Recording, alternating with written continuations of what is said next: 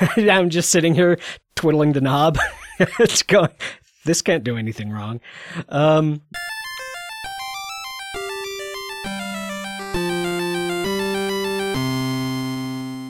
Zach. I'm Riff. And I'm Kevin. And it is time for episode number 172 of Video Games Hot Dog, a podcast about video games. How you guys doing? We should make a video game about hot dogs. So that we can just... Yeah, like Burger Time, except hot dogs. And then we should do a hot dog about podcasts, and then we will have a complete circle. How do you make Burger Time but about hot dogs? A hot dog is not as like... Layers? Not as yeah, layered. it's not as I guess it would be horizontal like a thing. The bun, and then the hot dog, and then like whatever toppings you want to squelch on top of it. That isn't really how a hot dog works, though. Kind of is. Like, you say that because you only believe in mustard and sauerkraut. Because I just listened to the episode of our own podcast like 4 months ago where we went on a long jag about... Wow, did you do it while staring at your own reflection in the mirror smooth surface of a placid lake? I didn't. Huh. No, but I guess if you were looking at the hot dog end on, it would make sense. But like when you... So are you trying to imagine this as I think we just do this as a 3D game. Man, I don't want to make a 3D game. Why not? Because 3D games are the it's as easy as a 2D game now. So you drop a bun and then you drop the hot dog and you can't see the hot dog. Why couldn't you see the hot dog? If you're looking at it from the Once side. it's dropped, Which side? There's two sides. You'd be able to see like the ends sticking out like in a cartoon.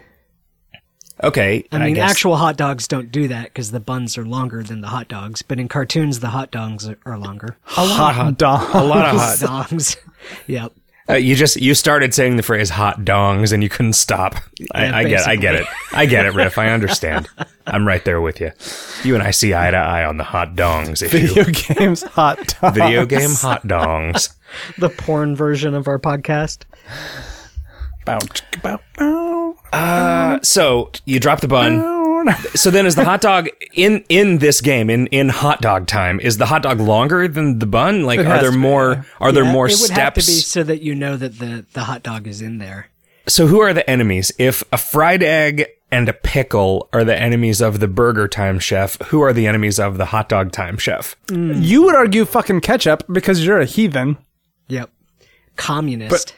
But you're wrong. No, I don't think that a fried egg is the enemy of Burger Time because fried egg is the thing you don't put on a burger. Because pickle doesn't make any sense. This is back in the days before fried eggs were like accepted as burger toppings. But I'm saying that fried eggs were not reviled as a burger topping. It wasn't like there was a polarity shift. It was just like it had never occurred to any foodie weirdos to put an egg on a burger until about 97.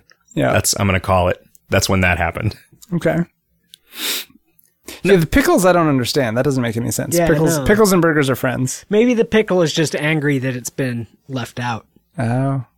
Or maybe it wasn't a pickle. Maybe it was one of the other numerous food items that are shaped like a pickle, but are not a pickle. Like a cucumber, yeah. Like a pickling cucumber. There was also a hot dog enemy, and I don't know, either the burgers were super large or that hot dog was like a little Vienna sausage. If a hot dog can be an enemy, then like a fried chicken or like a steak, like those can totally be enemies of hot dogs. But a fried egg was just, and also why does pepper damage a fried egg? Pepper, in my experience, only enhances the delightful flavors of a fried egg. Well, you're eating it, and the thing that you're tasting is the egg's fear reaction to the pepper. Oh, so it's like a crab. Like it has to be alive when you boil it, otherwise it doesn't taste as delicious. I see. Is that a thing? I've heard that about lobsters, not so much about crabs, but yeah, their panic at being submerged in boiling water is what makes them delicious. Because there's that whole notion about lobsters screaming, which apparently is just their like air escaping from their shells, like the steam shooting out of the shells, right? I still, though it doesn't necessarily make any sense, I still don't eat lobster because of the practice of boiling them alive. That said, I do eat crab and shrimp, I think both of which that's also true of. No, shrimp are totally dead. Shrimp are frozen when you cook them. Exactly. I don't eat lobster because they're just giant bugs. Well, so would you like do like a knocker exercise on a lobster when you killed it? Like, so in like meat packing plants, right. There is a person who's a knocker who just like euthanizes the cow with a metal spike through the skull. So basically. for a lobster, would you just have like, I don't know, like a little tack hammer? It's just I don't know. That's what I'm saying. Like if that was the method of lobster execution, would you then be okay with consuming it if it was boiled after that point? First, we crush this lobster's head with a brick. Well, right. Like, is the assumption that they suffer longer because they're boiling? This is a moral behavior that I recognize does not stand up to scrutiny. But yes, probably. Like, okay. I'm just curious. Like, I am probably, sorry, Rachel. I am probably way more like laissez-faire about eating meat than I should be. And so like, I don't really think about it as much.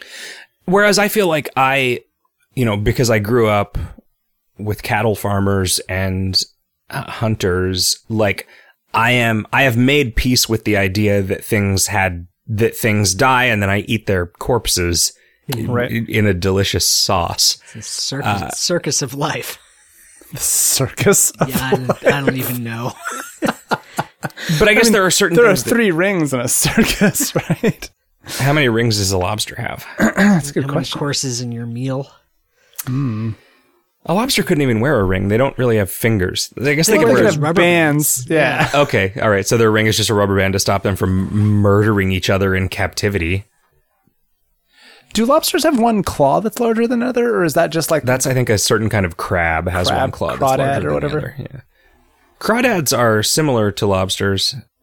But crawdads are extremely similar to crayfish. Yeah, they are. They are freshwater, I believe. Actually, they're more at home in an etouffee than they are in either freshwater or saltwater. I see. Yeah, I mean, it should bother me to eat like a shrimp cocktail because like 100 things had to die for me to eat that shrimp cocktail. But they're shrimps, so like at a certain point, they're just larger versions of the mites that die when you roll over on your pillow. You know? Thanks for reminding me about that. Well, they're delicious. Is the thing. It's you forget about them at your own peril. Because like you crushing something between your face and a pillow isn't going to kill anything at that scale. I feel like no, it totally is. No. Oh man, every time you blink, you are committing a fucking holocaust. I don't believe against these mites even a little bit. It's just because you haven't ever been there, man. Okay. You haven't ever had that very special episode where you all got shrunk down in a transporter accident and ended up on your own eyelids. Just watching that Holocaust with every blink. Time slows down. So for them, they have just had enough time to forget. Like the kids no longer really take the mistakes of the past seriously. And they are just like, whoa, we're listening to fucking eyelash mite jazz. Who cares, man? Being concerned about war and Holocausts and shit is for old people. And then another blink. I forgot that your dad was Rick Moranis. From your perspective, it's just the blink of an eye, but from their perspective, the blink of an eye takes eons. Or, I guess, in the example that I just provided, slightly less than one entire generation. You should make a new TV series. It should be Dr. Where, I guess, and you're a space lord, and your version of the TARDIS can take you to any location and at any size. Okay. Yeah. Okay. And then you could also have an episode called Blink, where you play out this drama with the eyelash mites. The actually being on your own eyelid is a little weird, tricky. Yeah. You'd have to be on the eyelid of a future or past self. Yeah, you'd have to team up with Doctor Who. The problem is it's not Dr. Wynn, right? Like, it's Doctor Who. So that's Dr. Where doesn't work. So it's got to be Dr. Y. Okay. Dr. Whenceforth. I don't know anything about Doctor Who, so I can't really participate. Have in you this not seen joke. the episode Blink? You should watch the episode Blink. Is it a Doctor Who episode? It is a Doctor Who episode from the modern... I watched the first episode of the modern Doctor Who remake, and I thought... This is not for me. Watch Blink, because that is a kind of a standalone episode and pretty good, and will also clue you into one of the major like Doctor Who tropes that gets referenced a lot. Is it like whichever Next Generation episode had Worf bouncing between different parallel realities where sometimes he's married to Troy?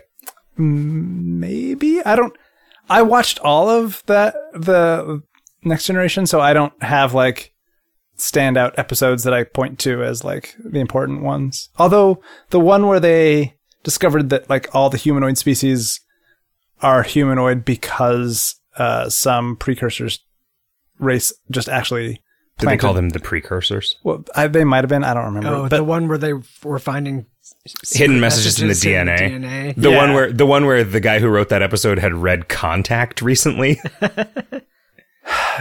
Yeah, basically. Did they explore the cool thing about Contact? Did they explore that in the movie at all? No, they didn't. That sucks. Because that's kind of the point of that book. In a lot of ways. Oh, it is. It's a really good book. Yeah. You should definitely read it. Especially if you liked the movie well enough. Okay. Because the religion stuff is not nearly as important. Like that's definitely like the sort of. I mean, they needed to set up some. They needed to set up some romantic tension with Matthew McConaughey because why wouldn't you? It's a movie with Matthew McConaughey in it, so why wouldn't you showcase him as probably history's most desirable male? This is just in my opinion. In my opinion, I suspect, and I don't know, but I suspect that Matthew McConaughey is history's most desirable male. So you're not like super attracted to like, I don't know, Brad Pitt or Pauly Shore or something? Well, Pauly Shore certainly has his charms. I don't know. Everything that everybody thinks is every aspect of Matthew McConaughey's personality that other people describe as like smarmy or douchey. I am just charmed by. Oh, yeah. Like, I have never seen him in anything that I didn't like him in. Did you watch, was it Gold Rush? No? There was some terrible movie that... But you don't even know the name of it. Because I'm pretty sure it didn't actually happen. Okay. Whatever, Dr. Y. Mm-hmm. What else? Dazed and Confused. That was mine, as well as much of the rest of America's introduction to the delightful charms of one M. McConaughey. He was so good. Who can pull off that mustache? Just him. That's who. All right. Did you see all that weight he lost for that Dallas Buyers Club movie? Yeah, he was fucking great. It's pretty impressive. Yeah, that was amazing. Commitment to his craft, as though he needed any other charming attributes. That's Christian Bale levels of commitment. That kind of was, yeah. Yeah. Although The Machinist is creepier. I haven't seen The Machinist. Oh my God. You should watch that movie. I know that he packed on a lot of muscle for those Batmans. That's weird, though, because that could have just been in the suit. No, didn't they showcase him with no shirt on? But it didn't matter, because he was supposed to look all unimpressive as All right, Bruce except Wayne. that every man in every movie has to be completely cut now because everyone is nuts. That's not entirely true. There are character actors who are specifically not cut. Yeah, but I'm saying like a leading man. You don't get a movie about a schlub anymore. You don't get Everyone Loves Raymond to the Everyone Loves Raymond. Henceforth, everyone shall love Raymond. Guys, I've gone back in time to the time before Everyone Loved Raymond. And I have news. Oh, man. So many better shows didn't make it onto the air because of that show. Imagine if they had just canceled that before, if Everybody Loves Raymond had just gone back in time, Ashton Kutcher style, and strangled itself with its own umbilical cord. Imagine how great. You could have had 4 different primetime sitcoms starring Matthew McConaughey. If Everybody Loves Raymond had just not ever existed. If it had just erased itself from history. Impinged on his film career, that was the problem. I don't know. I feel like he had a period there where he wasn't getting a lot of film work, where he was mostly just sitting around playing the bongos and getting arrested for smoking pot. Okay. I feel like it used to be. So it used to be, hey, Matthew McConaughey, pretty awesome. And then after that, it used to be, Matthew McConaughey, pfft. And now it's like, hey, Matthew McConaughey, pretty awesome again. And I'm over here in the corner saying, Matthew McConaughey was pretty fucking awesome the entire time. And I'm pretty sure that I was right to not listen to any of you assholes for the past few years. Oh, yeah. Yeah. You guys were all watching Everybody Loves Raymond and thinking, sure, I'm glad this is on TV, I guess. I heard all of you say that. It's what are you guys that you have to? Microphones in everybody's house. Have you done anything that isn't related to video games in the last week or so? I've just been sitting around loving Matthew McConaughey, same as always. I played a little bit of the new set of that Pathfinder adventure card game. Oh, yeah. That's one of those things like cooperative StarCraft 2 that Kevin and I are going to do together 5 or 6 years from now. Once we're in that library after the bombs fall and we were the only people hanging out in that bank vault, we're going to play some StarCraft 2 co-op on Battle.net, which has somehow survived, probably because it was the one that launched all the bombs. Battle.net is now sentient. Battle.net becomes Skynet. Oh my god, that's so good. That's such a good name. That's such a good name for the real world Skynet. I mean, it's already got, like, we've taught it how to drop nukes. Like, it still needs a human to actually paint the target, but Jesus. I'm sure it can convince somebody. Oh. Well, it'll need somebody to tell it where to go to mine the energon crystals. Oh no, those it gets, well, depending on, which race you want to be, you can get robots to do that. So this Pathfinder card game. Yeah, tell me more. The new box, this year's box set is all piratey themed. Wait. This year's box set? Or is there like an expansion that is all the funky? Well, the way it works is every year they put out a new box. Isn't this year 2? Yeah, this is year 2. This is the second one. All right. So but I'm extrapolating their plan into the future. So they come up with a new standalone box, which includes the people that don't know what this card game is, it is sort of a cross between Dungeons and Dragons and a deck building card game. Yeah, like Dominion, or more like Firestone, I guess.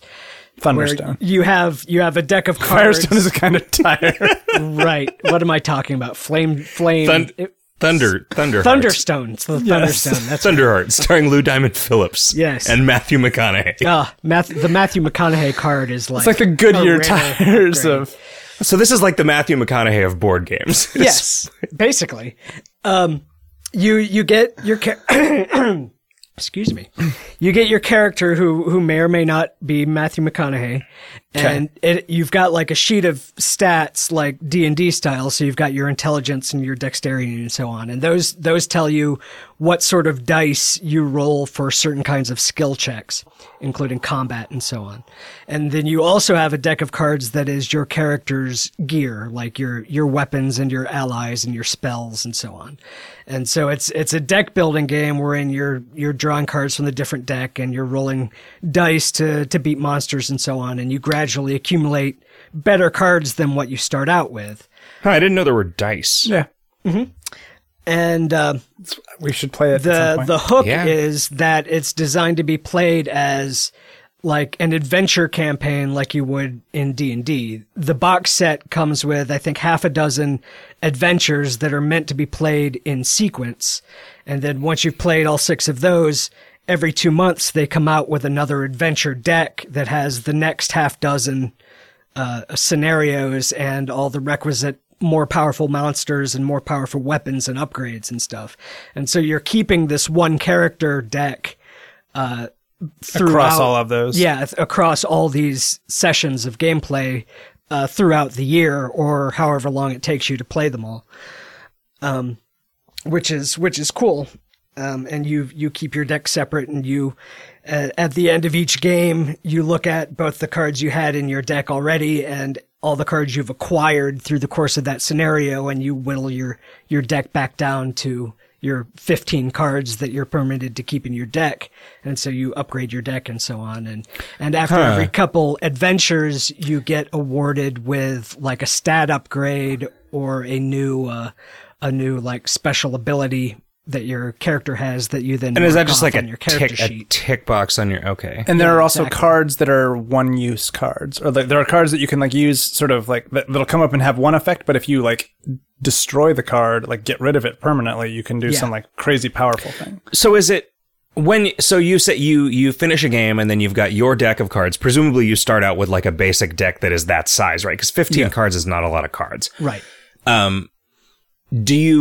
do you have like a section where you've designated all of the cards that you've ever earned, and then you just have that stable to select from? So like if you replace one of your cards with another card, the one that you took out is just gone. It goes back into the ether. It goes back in the big box. Yep. Are you like allowed within the confines of the rules of the game to replay an earlier scenario in case you want to like if you get rid of a card that you're like, oh fuck, I wish I hadn't gotten rid of that card. Is there any way within the context of the game to get that card back? Not like you can't. Okay. I've actually asked a similar question to this earlier. The cards that you make your initial deck out of, you're allowed to choose from cards that have the basic keyword on them. And that shit basic. Pardon? That shit is basic. It's pretty basic. It's like the longsword or etc. Right. But and I was there. It allows you if like your character dies and you need to start a new character, then you can then you make your new deck out of basic cards, and it says if you need to start a higher level character because your friends have gotten halfway through the campaign and you need to not have the most basic guy to be viable playing with them, then you can choose from basic cards or any card that is from an adventure deck that is like 2 numbers lower than where you were at, and so on. Like, I don't remember if I'm expressing that exactly right, but they have rules for allowing you to pick higher level cards if you're having to make a higher level character. If you don't die, can you still swap those in? If you don't die and you have when you're going through your deck, through what cards you have available to you to rebuild your deck out of between games, if you want a card that is a basic card that you don't have in front of you at that time, I don't actually know if you're allowed to just take one. That's something I was actually looking up on the FAQ the other night and didn't find an answer to.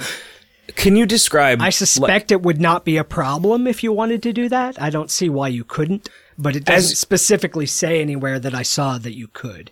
As you're playing this game, what choices are you making, and what kinds of choices are you making? Well, it plays a little bit like the Kingdom of Loathing card game, actually. You've got several location decks, and on your turn, you are... your character is located at a location, and the first thing you can do in your turn is choose to move to a different location if you want to. And then you draw the top card from that deck, and if it's what they call a boon, which is a card that you might acquire for yourself, like a new spell or a potion or a weapon, then that has a skill check on it that you would try to make to pull that card into your hand. And otherwise, it might be a bane, which could be a monster, or some kind of barrier, like a locked door that you would need to make a skill check to open.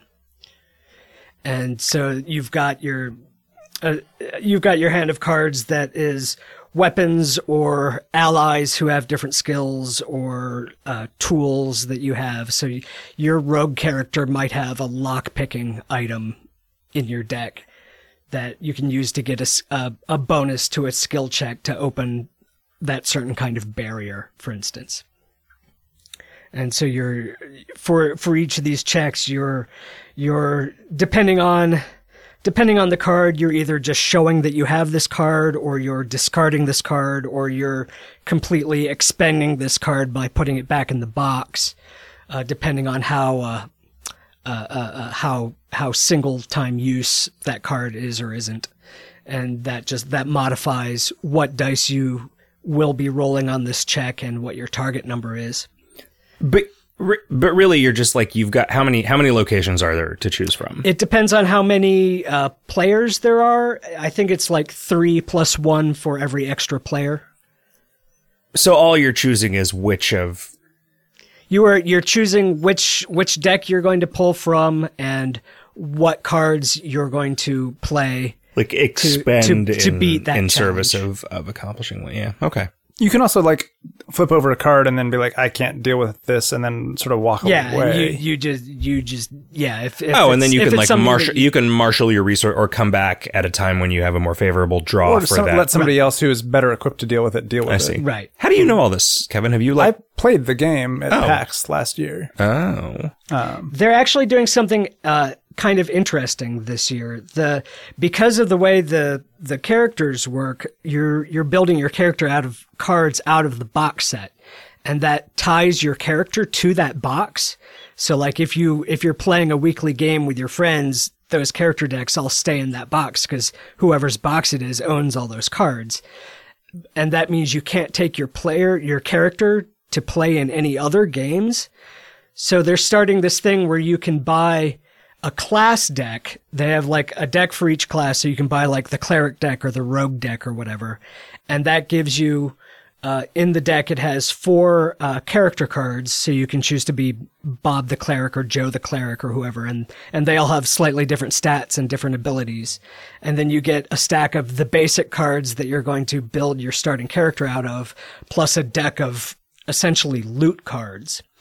And then that allows you to own all the cards that your character is made out of, so you can then take that deck down to the game store's, weekly game night or to a game convention or whatever and play your own character in a pickup game. And then so then you just don't get to keep any of the loot, or you have a copy of every piece of loot that you might write down what you got. What happens is loot you gain from the box during that game. Instead of taking away that card, you see what kind of card it is. So you might say, okay, I would have gotten a weapon card from Adventure Deck 4. And then you look in your personal deck of loot cards and pick a weapon of level 4. And so it's not identical. It's just like similar. Right, and because they're arranged by class, like the rogue deck is all weapons that are appropriate for a rogue, for instance. Huh. So when you're actually playing, is it a deck building game in the sense that you have a certain number of cards that are your hand and you draw and discard and cycle through it? You do. So do you know about that before you make the decision about which adventure area to go into? You do you know? You have your hand. You have your hand. You have your hand, and then you have your hand drawn. Yeah, like you draw up at the end of your previous turn. Okay. Yes, and also the adventure locations, like the cards identifying each location, say on them what cards that particular location deck is built out of. So you'll see like the card that says the CD bar, and it'll say on it 3 monsters, 2 barriers, 4 weapons, and so on. And so if you remember how many monsters you've seen come out of that deck, then you have a better idea of what's left. You have a better idea of what you're going to see. We're one of the guys at the office is trying to put together a recurring game night. We should bring a Pathfinder game. It's a good game. It plays well solo too. Although it would be handier with an iPad version, but it plays well enough solo. I would feel no offense, Riff, but I would feel weird about that, I think. I played a lot of Car Wars solo when I was a kid. Yeah, I mean, if you wouldn't feel weird playing like a solo game of Hearthstone or Magic the Gathering online, I don't see any difference really. Because it's a solo board game instead of a solo computer game, I don't think that makes it strange. You were just also playing the computer? Oh, you're saying if I were playing it against AI. Yeah, well, in this case, the AI is like the deck of cards. Yeah, because it's a cooperative game, so. I don't know. That's different in my head. I don't know why. It might be dumb that it's different in my head, but it's understandable. Playing Dungeons and Dragons by yourself just seems sad in a way that playing and like if you StarCraft. Imagine also played Dungeons and Dragons as solo as a kid. And actually, we've been talking about the concept of solo or at least GM-less Dungeons and Dragons. Solo. That's for. I don't want to make a game for dweebs. Just nerds. Come on. Any GM-less game by its very nature can also be played solo. I don't know if that's true. What? Well, any GM-less non-competitive game. You could build into the rules that you had to have more than one person to accomplish even the simplest task. I don't think that you can attempt to play this solo, but it's you. But in this world, it is against the law to tie more than one of your own shoes per day. Betrayal at House on the Hill starts off as a cooperative game with no GM. Okay, sure. Well, but it becomes competitive. So I mean, so does any good pen and paper game. Yeah, you could play the first part of House on the Hill solo. I'm not sure what you would do once you rolled too high to get the event. Man, when we get to Portland, we are going to go so insane and murder everyone in the service of some elder god. Why is that? It's going to be great. Scary Murderfield. Oh, it's going to be so close to Halloween. He's going to be in full Scary Murderfield mode. He's going to run a one-off Call of Cthulhu session for us. Oh, yeah. I've forgotten, but I'm wondering if that's going to happen. The schedule has started filling up with stuff. Oh, no. Well, Riff, you're going to an Escape the Room in Portland, right? I have heard that. I'm very excited. Okay. All right. We got to figure that out. We got to make them open up some dates. They'll do it. It's fine. Okay. Yeah. Good. It's so good. Are you the one in charge of making all that happen, Kevin? Yeah, I'll make sure that you get Okay, cool. Although that's a question I guess I'll have to figure out what time makes the most sense for people. He'll even hurl you there in a giant sling. That's true. Great. I've never done that before. I'm ready. I'm hoping desperately that I get to hang out while they run it for you so that I can see how it's done. Yeah. We want to creep around in the control room. Yeah. I'm excited. Oh, man. Imagine the cool fart jokes we'd be able to make on that display screen. It's true. Pretty cool fart jokes, Riff. We know what you like. You like video games, right? Have you been playing any video games, Riff?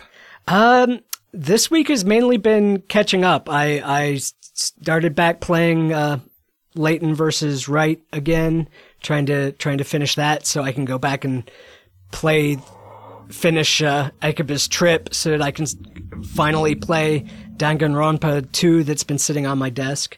Wait, what is that dependency chain? I don't understand. How does that work? Just because these were games that I liked and got interrupted playing, and I don't want to move on to new stuff without finishing them. So this is like a Philo queue? I don't want to throw them away. Yeah, it's like a queue, I guess. So, more Phoenix Wright versus Professor Layton. Yep. It's still pretty good. Are they really versus? Well, no, they're allies. Yeah, it's like Phoenix Wright and Professor Layton, BFFs forever. Versus the world. At the ATM machine. I played like a tiny bit, like I did the first couple tutorials, in the new iPad version of the Pokemon trading card game. That looks like maybe okay for people who are into the Pokemon trading card game. I don't know anything about the Pokemon trading card game. Was it any good? It's okay. It's like a pretty simplified form of Magic. So completely distinguishable from technology. Yes. Well, how does it? Can you describe how the Pokemon trading card game works and how this game works? And is it like free to play where you buy cards? I haven't gotten far enough through the tutorials to find out what the free to play is like yet, or card acquisition. But the way the tutorials each cost $5. The way the card game works generally is that you've got your Pokemon. You've got a deck which has Pokemans and energy cards, which are like mana from Magic the Gathering. There's different colors of them. And your Pokemon has a couple of attack skills that require differing amounts of energy for it to use. So like say I've got like a Squirtle out on the table and it's got one power that requires 1 water mana to use and 1 power that requires 2 water mana to use. And every turn I'm drawing a card from my deck, and you can play 1 energy card a turn. So I play like a water energy on Squirtle. So this round it can use its first power, and next round when I've played a second energy card on it, it can then use its second power. Could it use its first power twice? Yes. Okay, so the mana goes on to the mana is attached to the creature, yeah. And you've also got items in your deck like healing potions, and you've got do they have persistent hit points? Yes. Oh, wow. So is it like you got to carry also a bunch of beads when you're playing this game? Yeah, when you're playing it like in real life, you would have like some glass counters or something. The iPad app, of course, just writes the number on the corner of the card for you. Aren't there like 9,000 evolution cards so that like whatever the upgrade to Squirtle is, War Tortoise, I guess. When you draw that card, if you've maxed out, actually, I don't remember what the qualification is, what determines when you can play an evolution card on a guy, but you play your War Tortoise card on top of your Squirtle card to indicate that it is leveled up and now it has slightly different and more powerful powers. Aren't there a lot of colors of Pokemon? Like, aren't there a lot of elements? But it stripped them down for the card game. I guess there weren't actually are in the card game. There weren't that many when the card game became there were still more than there are in the card game. I feel like I don't think it has more than like 8 colors, possibly not more than 6. Are you required, like, what are the deck building strictures? Are you required to have at least 2 flavors of Pokemon? Because it seems like... I don't remember, and I haven't gotten far enough in the iPad app to tell you. You know, I might actually download this thing and play it, because... Yeah, I mean, it's free to play, so if you're interested in the functionings of card games, it's worth a look. I guess I got nothing to lose.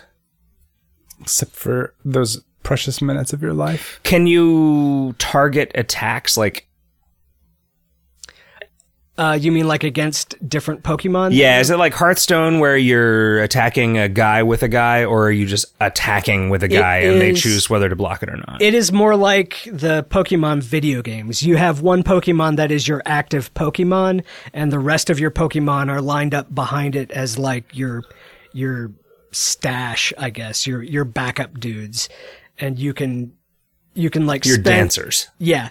And you can spend when your Pokemon attacks, it's only attacking your opponent's active Pokemon, and you can spend an energy card off of your Pokemon to pull him back and replace him and make a different Pokemon active. And then the condition for winning a match is to either defeat 6 of your opponent's Pokemon or to defeat like their last Pokemon that they have in play. Like if they have not managed to play 6 monsters, then just defeating their last active one when they don't have one to replace it with is a win condition.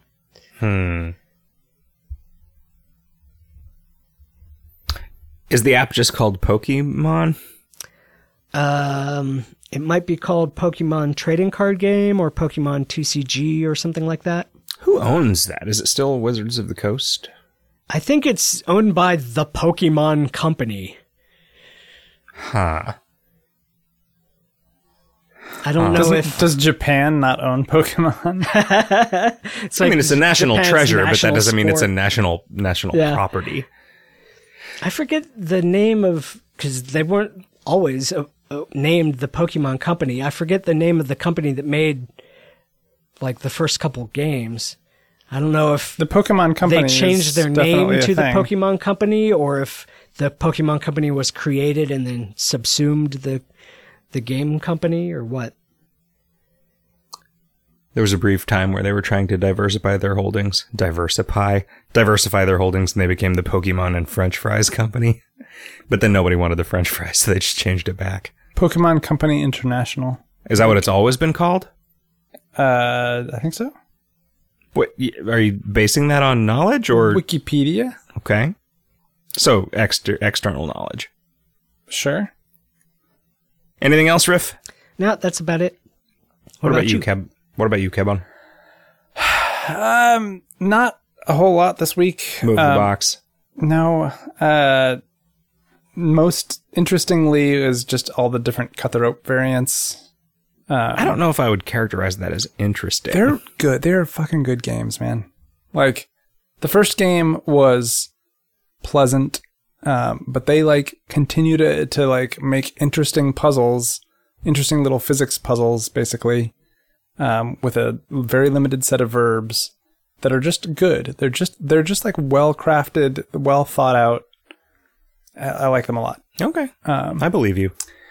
And then God damn it, fucking Clicker Heroes or Hero Clicker or whatever the fuck that game is. I'm surprised you weren't strong enough to stop playing that. I picked it up yesterday, I let it run on my computer last night, and that game has an advantage over other sorts of games like that. Although it's also sort of makes it more insidious in that it continues to accumulate gold for you even when you don't have that window open. Oh, does it? Yeah, if you can just shut that tab off and not even think about that game, not have it anywhere on your computer, and the next time you load it up, it'll say, "Hey, while you were gone, your adventurers made 59,000 quintillion gold for you." Interesting. You want to spend it now? Because Zach closed his and he thought it was gone forever, but now maybe he'll open it. Yeah, but I was glad. I thought, oh, fuck, I just closed that. And you know what? I'm not going to open it again because there is nothing there. Yeah. It is weirdly insidious. Nothing there. It's terrible. It is such high production value, though. Yeah. Yeah. That has got to be using the assets of a real game that company made or that they stole from some real game. Because why would you make all of that for this? Right. Yeah. Like that no has to be. Yeah. It has to be from something else. It doesn't even have as much like interesting decision making as like the Kittens game has. You don't anything. No, not even. The Kittens game and Civ Clicker and even Candy Box and stuff had a lot more going on than this. This is akin to Cookie Clicker. Yeah. Man, it has less going on than Cookie Clicker even. I've quit playing like 3 times. It's like, fuck this stupid thing, and shut the window. And then the next day I go, man, I bet there's a lot of gold waiting for me in that thing. Yep. But it never, I just looked at all the upgrades and it never goes anywhere. It never goes anywhere other than just more of the same thing. It's boring. Yep. It's terrible. Boring. But I still ran it for 4 days. Yeah. Right? It's drugs, right? It's just drugs. That's all it is. Yep. You say that drugs are bad. They're not. I mean, there's a place for them. There is a place for mindless vice, but... What about Edelweiss? I get enough of that out of things that I think actually have a little scintilla of value hiding in them, or something to learn in them, or are at least structured such that they mete out novelty over time rather than just meting out nothing, which is what this does. Yeah. It's just but it does have novelty, right? Because you keep unlocking new heroes or whatever and new skills, but none of them are bosses. None of them actually are anything, right? None of them work in any different ways or give you any decisions to make. I get why it's compelling. What I am asserting is that it doesn't have any value. Whereas I think there are plenty of things that are compelling in the same way, more compelling even, and also have some value.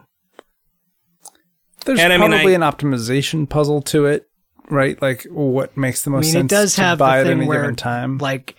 There's one high-level hero whose power, if you unlock it, is to start the game over, and you acquire hero souls based on the accumulated levels of your guys up to that point, which allow you to progress faster the next time through. Yeah, what is the summoning of the Ancient Ones thing that I just unlocked? I'm not sure. So, yeah. It's probably just more damage per second. It is almost certainly just, this gives you another 10% DPS. No, this is a different tab. This is a different thing entirely. It's the 4th tab. Because there's God damn it. Well, right, that's what I'm saying. There's a thing, and I don't know what it costs hero souls to use to even do it, which I don't have any because I haven't restarted the game. So, fuck if I know, man. This is worse than derivative clicker. Yes. I do value how much polish has been put into it. Yeah. Super, super high production value. I was looking at the health bar. I was like, that health bar goes from green to red in a nice little spectrum. And I was like, oh, I like that. I wonder if that's something that I could steal for some other game. I didn't even look. It's not... That little window isn't Flash, is it? I have no idea. It looks kind of like Flash. Could be Flash, could be HTML5. Yeah. I'm not sure if it's HTML5, I'm even more impressed with how nice it is. The animation... The critical hit thing is so good. Like the shaking the screen. The animations good. The animations are nice, but you can see the seams in them. Like stuff will happen that you're like, oh, that obviously, which is what led me to believe that they had just taken the assets from some other game. It links below the game to a different game, which would not surprise me if that is what this is all from. And these people are just so sad because this nothing bullshit is so much more popular than whatever it is that they spent all of that time and energy making all of those sprites for. Free and zero like friction to play. Right? Yeah. So what is it even called? The other game? No, this one. Clicker Heroes? Is it? Is that the name? I don't remember. Because I can't remember it. It's that or Hero Clicker or something. This is like that. I think Hero Clicker? That sounds right. You're not thinking of Hero Clicks, the miniatures game from the early 2000s? Clicker Heroes. Yeah. Man. What is wrong with humans? It is not running in my iPhone, so maybe it is Flash. I'm going to reset this Skype call. It is Flash. Yeah, it's totally Flash. Okay. I'm going to take a little break and get another beer then. Anything else, Kevin, besides Hero Clickers? Clicker Heroes. Terrible Clicker Heroes. What about you, Zach? You know what I have done? Uncharacteristically, I have not only played, but I have finished 2 games that came out in the last week. What the fuck? Last Who 2 weeks, are you? What's going on? I played through The Vanishing of Ethan Carter. Okay. And then I beat Wasteland 2. Oh my god. Wasteland 2? You beat Wasteland 2? Yeah, it's good. Holy shit. It's long. I'm interested in Ethan Carter. Is it good enough that I should get over my hate of Windows and go play it? Yeah, because you can do it in a sitting. Okay. Although so it's fine. You should play it. That is a ringing endorsement. It's fine. The game has... I'm trying to figure out how to not be spoilery about this. But, okay, so imagine a game that takes place in... So you're running down a hallway, and you run like 40 miles down the hallway, and then there's a trapdoor in the ground, and you go down... And then you run 40 miles back the way that you came in the hallway on the floor underneath you. On your way back, you unlock a trapdoor about 3/4 of the way down that lets you skip between the floors. Right? So it opens up a little bit, but shortcut. Largely it's this line with a shortcut in the middle. And to finish the video game, there is a checklist of things that you have to have done in order to, like, say, get the ending cutscene. Yeah. And that checklist is not presented to you in the UI of the game, but only in a sort of diegetic map on the wall at the very end of the bottom hallway. Okay. So it kind of tells you where the things are that you need to go interact with. It claims to be a non-linear game, but there is basically this checklist of experiences that you have to have. This but you could have them in any order. You could have them in any order, but you have to have all of them in order to get the ending of the game. And if you don't have all of them, you just basically end up in a room where nothing happens. Okay. And on the wall of that room, there is a map that is also a checklist of which things that you've seen and which things that you haven't seen. And so then you just have to go back and do them all, and then go back to that room, and then you get the ending cutscene. It is non-linear, but it's also fucking annoying. Okay. I did everything but one of the things that comprise the entire game and entitle you to the ending cutscene. The fact that the environment is so linear means that you're kind of done by the time you get through to the end, right? And if you missed the little branch things, some of which are extremely difficult to find, then you just have to run all the way back and look for them. And then you're like... They don't let you, like, teleport back? No. They give you that one little shortcut, like 3/4 of the way between the two, across the kind of horseshoe that it is. It doesn't, like, you look at the environment, it just looks like a map. It doesn't look super linear, it just is super linear because that's how first-person games are designed when they're not Skyrim. Right. The atmosphere is cool. The story elements are fine. You know, the environments are neat. You should play it. There are some structural things about it that are... You're just saying it's not like Skyrim just made me want to play Skyrim some more. Oh yeah, no. You always want to play Skyrim. That's what everybody wants to do. You know, the only thing better than Skyrim would be Skyrim modded such that every character was Matthew McConaughey. Oh yeah? Yeah. Not like dragons with WWE. Macho Man Randy Savage. Ah, God. It's the best mod. So yeah, I mean, I didn't really beat it. I played through to the end, saw what it was asking me to do, did a little bit of it.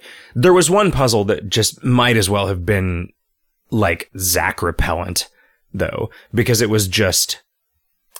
Even the walkthrough video of this puzzle was 8 minutes long. And it's a thing where if you fuck up once, you have to start over.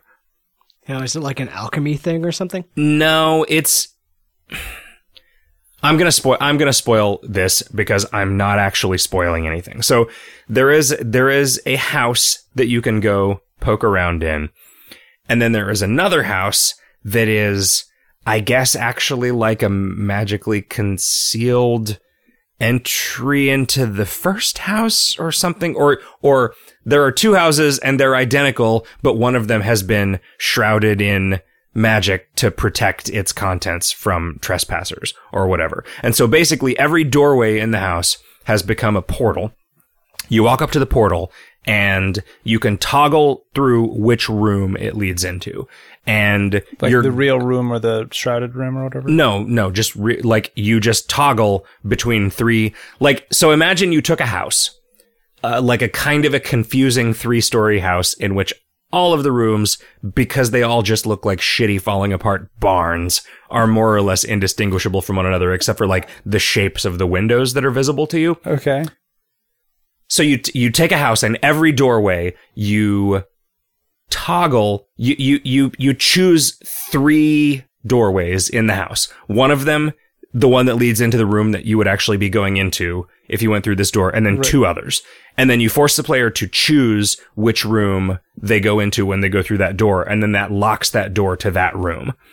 Oh, wow. Whether it's the correct one or not, you start over at any point where you produce impossible geometry.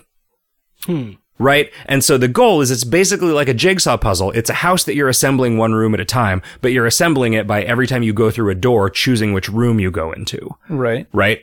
So you basically, you have a key, which is the house next door, that you can go and you can roam around in, and you say, all right, this is how this house fits together. So then you go to this other one and you just have to assemble it a room at a time from memory, or you draw a fucking map or whatever. And I see. Sorry, but fuck that puzzle. Really? That sounds interesting to me. Okay. Well, then you'll do it and you'll have some fun. But like, and eventually your reward is, and I watched a video of this, is you get to go into some secret room and you get a piece of paper to look at or whatever. That's the reward for sort of all of the things, is that you get a little more story, and it's fine. That sounds good. Sure. It is fine. Huh. So I just looked, I'm just like, I'm not going to do this. Like, I'm just not going to solve this puzzle. It isn't fun. What? I am fascinated by your relationship to puzzles, because there are puzzles that you will spend hours working on, but I don't know what differentiates those from this, because this sounds like... It's a spatial relationship puzzle, so it is entirely out of my wheelhouse, right? Like, envisioning 3D space is a thing that I just can't do. It is also a puzzle that is extremely punitive of failure, which is another thing that is off-putting to me in game design. Okay. And I was only doing it, I had encountered this thing and I'd been like, all right, I'm going to see what else there is to do in this game because I'm not having fun with this. And then at the end, it was like, well, if you want to see the ending cutscene. Oh, this is the one thing that you skipped. Yeah. Oh, wow. If you want to see the ending cutscene, you got to go back and solve this. And so I just went and like, well, okay.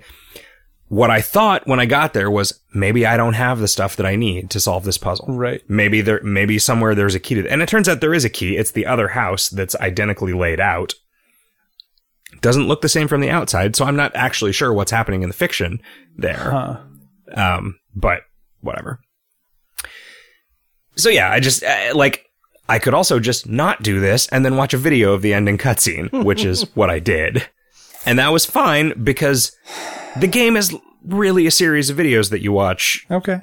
Playing out a story. There are environments to explore, and then it has a neat conceit. It has a conceit that reads in a very dreamlike way, where you are like a sort of a psychic detective, and you can watch vignettes from the past of murders if you can get the environment into exactly the same configuration that it was when the murder occurred. So a lot of it is finding objects and figuring out where they were.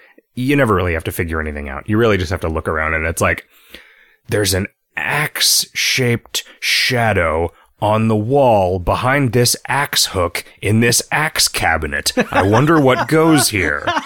Could it be? And then the word axe with a question mark will swirl around you in this cloud. And then you move your facing around, and the cloud sort of converges on a point when you're pointed at where the axe is.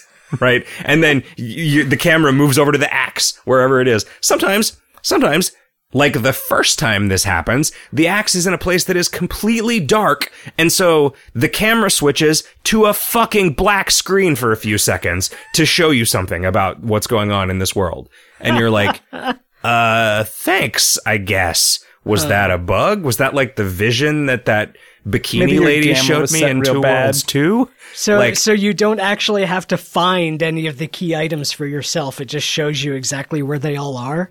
Well, you can't always identify the environment, right? Like sometimes you have to like go around some corners to get to it, which usually fucks me up. Man. But no, there's nothing hard about this. Like it's mostly exploring an environment and not solving puzzles. It sounds like like a series of interesting, like, exploration puzzles these guys had figured out and then play tested, and just like in conceding to the demands of their playtesters, just boiled all the difficulty out of it until there wasn't much left. But I think it would be impossible if you didn't signpost it, right? Like there's, you like have to find, the environments are pretty big, right? And if you just have to find something that's like gray, that's near a gray rock somewhere, like you could just look around for hours and never find it, right? It's weird when, like Chris Remo had posted a screenshot of a swirling cloud of the word rock with a question mark on it in front of a big pile of rocks. Oh, and it's right. Like, yeah, no, I'd worked that out. Like, I didn't really need psychic powers to identify that. It's that didn't make any sense to me not having played the game. I was like, yeah, I had no idea. It's weird. Like, because what it looked like was just a 3D environment where all of the rocks were labeled rock question mark. When in fact, the rock that you're looking for in that scene is none of those rocks. It is a rock. It is a rock that used to be there, but has since been moved. And so you know what? That one actually, the rock that you're looking for there is not interactable until you have gone to the place where it used to be, gotten that little cloud of the word rock to appear, coalesced it into the direction that you're supposed to go, and identified the rock based on you sort of experiencing the vision of it. Huh. Anyway, once you've like gotten the murder scene back to the way it was, the soul of the person's corpse flies out into 3 to 5 different places in the environment, which you then, and this is so dumb and so contrived, you go to the places where the soul fragments have landed, really upsetting the goat man. Each of them creates a still image of a scene. You then place the scenes in the order in which you think that they occurred by literally setting a floating numeral above them using sort of in-world UI prompts, and then press the space bar to try to play the scene back. And if you have them in the right order, then the scene just plays back. And I think maybe if you have the correct first one, it plays the first part of the scene. And if you have the correct first two, it plays the first two. But other than that, it's just trial and error and watching the same fucking cutscene over and over again until you get them in the right order. Luckily, after the first one, I never had any trouble figuring out which order the things went in. But the big words start and end. Well, and the fact that it's like, well, I'm guessing the part where this guy is dead probably happens after the ones where he was alive. And because he was killed with an axe, I'm guessing the ones where the guy's holding the axe happened after the ones where the guy didn't have the axe.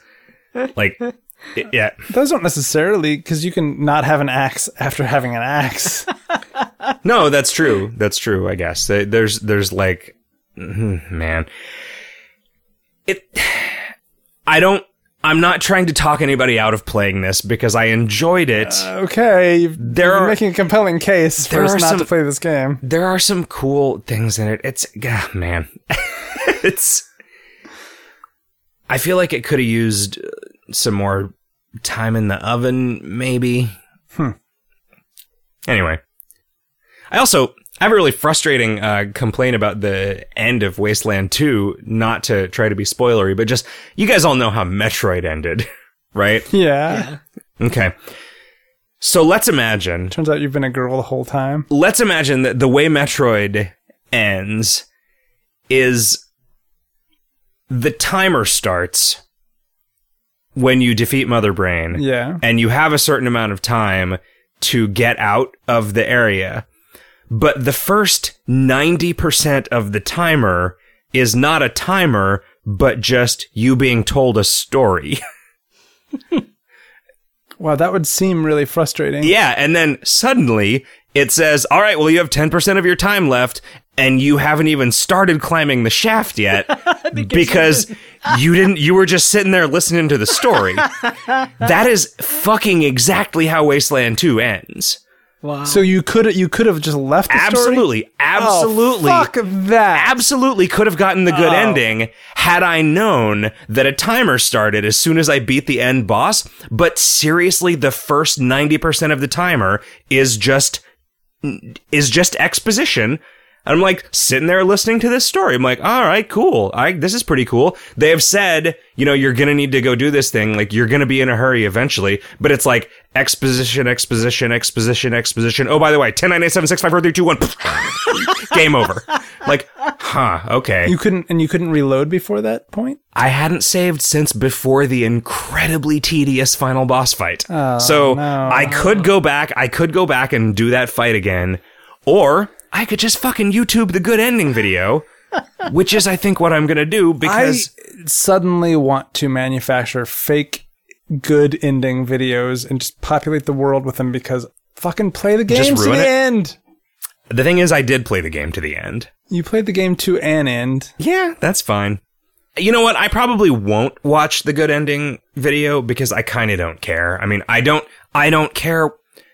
I don't care what the ending cutscene is. I don't know if you guys know this about me, but I don't give a fuck about the ending cutscene. Like, my experience of that game was I spent 30 hours poking around a wasteland, opening different containers and seeing what was in them and recruiting various people to use various gun powers to kill mutants and shit. And I had a great time. And the frustrating timer bullshit at the end of the game didn't somehow magically retroactively ruin all the fun that I had with it. So maybe I'll play it again someday.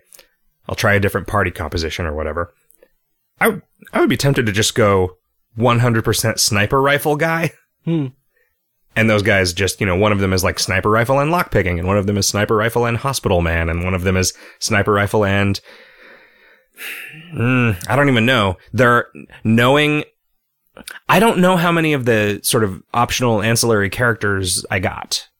Right, but I feel like you could shore up a lot of weaknesses in your initial 4 characters by You know, all of the NPCs that you can recruit have skill specialties. So if you knew where to go to get them, you could just have every skill without necessarily. I was kind of thinking about trying to look up a list of that before playing it, just so that I know that, like, I'm not going to dump all of one character's skill points into lockpicking and then half an hour through meet a guy who has more lockpicking than that. Yeah, that is very specifically a thing that will happen to you. Yeah. Outdoorsman is another skill to not bother with because you can take care of that. Animal husbandry. But these are all at the expense of having somebody else in your party, right? Maybe, but the outdoorsman and animal kinship or whatever skill, like that is a gal that you get super, super early. And like, oh, actually, only half of people do. I forgot. You have to make this choice in the beginning. There's 2 places that call for assistance, and I bet each of them has an NPC in it that you can recruit. Because I chose one, and then the other, like, whichever one you choose, you go help them, and then the other one gets overrun by whatever problem they were having and is a ruin that you then just becomes like a dungeon the second time around. So that's interesting. I don't know how many later things are. The second act of the game is plagued with, and I say plagued. This is a thing that a lot of people like. The second half of the game is a lot more like New Vegas than it is like Fallout 3, in that there are all of these different factions, and they're all like colorful enough morally that you don't really like any of them. Like, any of them could be the bad guys, any of them could be guys that you hitched your wagon to or whatever.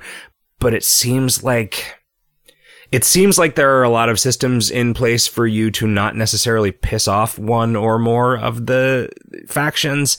And I ended up kind of pissing off all of them because whenever they would do something abhorrent, then I would suddenly feel like it was okay to kill them.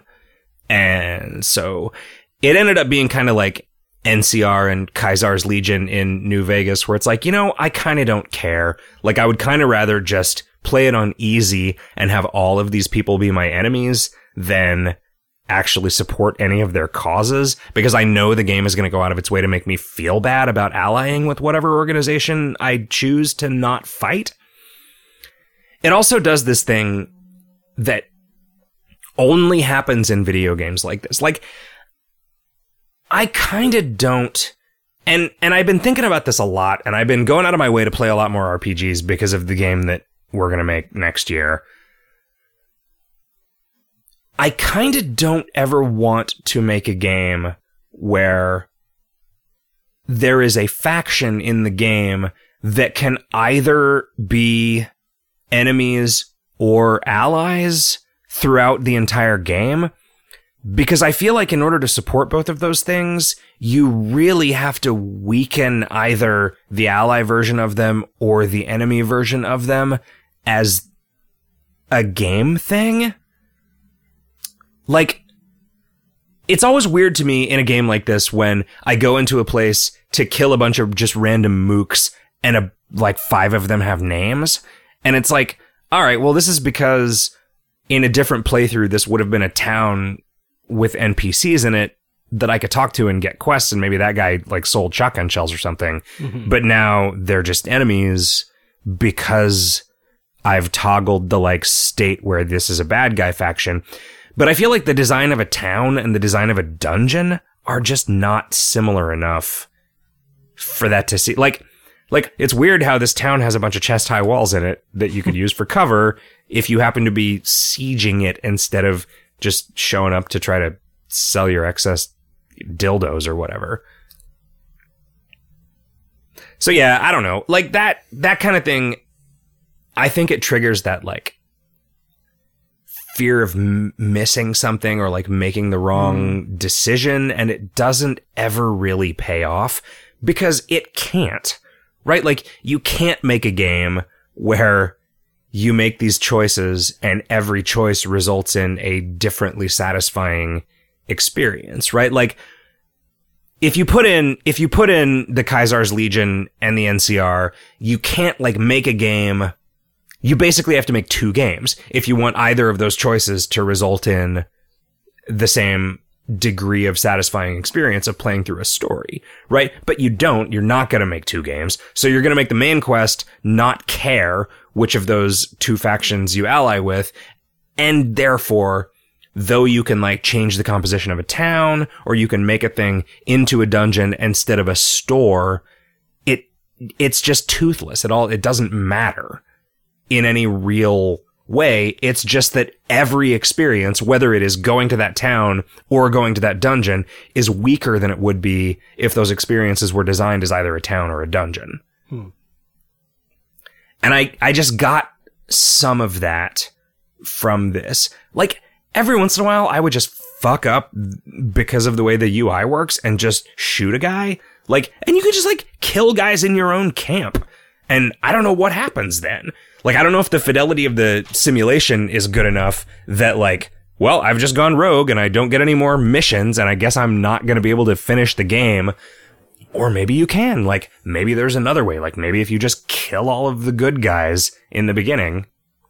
Like, there is a bunch of crazy systemic stuff going on. Like, in the final fight, you are sort of joined by, if there's factions that you helped, they will sort of send some representatives that then are with you in the final battle as AI-controlled allies, and they're super powerful. Like, the fight is way easier than it would be if you hadn't actually helped any of these people in these side quests, and that's really cool. Also, one of my allies that I had chosen turned on me in the final fight, and looking at it, it was like, yep, that is absolutely what would have happened because of some things about this guy and because of some things about this situation. It's cool that they thought of that and made that happen, even though it was annoying that I then didn't have that guy in the final fight. Man, there's a certain point where you have to pick one of your guys to, like, you get accused of letting a prisoner go, even though you didn't do it, but before they will let you leave, you have to put one of your characters in the prisoner's place by proxy so that they will let you leave to investigate it. And I just chose a guy that I thought was like the least valuable. And then I'm like, fuck, that guy was my lockpick. So like, until I solved that quest, I just like didn't have the ability to pick any locks anywhere that I went. And I was like, I actually appreciate that more than if I had just made the decision to not level up lockpicking on a guy. This would feel way more punitive than the fact that this is happening to me because of a thing that happened in the story. Like, I left this guy. Right. I chose him because that guy's kind of an asshole. Wait a minute. Fuck. That's the guy that I had been grooming to be my lockmaster. Yeah, that's a good game. It's a good game, and I can wholeheartedly recommend it to everyone. That's cool. Nice. Well, I think you gotta have the patience to play a sprawling Western RPG. But anyone who has that, highly recommended. And also, oh man, I don't want to talk about this too much. I was formulating my like Andy Rooney rant yesterday because I played about an hour of Middle-earth Shadows of Mordor. Okay. Last night, and I had basically the same reaction to it that I have to every third-person game that I try to play with an Xbox controller, which is, I am too old to play video games. Like, I need to start only playing video games that are made by old people for old people, because every second that I spend playing a game with a third-person camera where the left thumbstick controls your movement and the right thumbstick controls the camera, I spend angry because I can't get the camera to do what I want it to do, or get the guy to walk through a goddamn doorway on the first try. And I think it is just because I don't spend enough time playing those games to do it. I want to play more of this game. And having read, like, John Walker wrote a Rock Paper Shotgun review of it today, and basically said, like, the first hour of this game is really off-putting if you try to do side mission stuff, which is what I was doing. He said if you just do the main mission, doing the main quest line missions unlocks important skills and teaches you important things about using the skills that you do have that just makes the rest of the game way easier. So like, don't do the thing that I personally am always inclined to do, which is to go seek out side mission stuff. Yeah, no kidding. Because the combination of being frustrated with the controls and this being my first hour of playing a thing with these controls, like, I spent a lot of time last night sort of thinking about, I was trying to figure out, I was trying to generalize based on what I saw of my dad's experience with video games.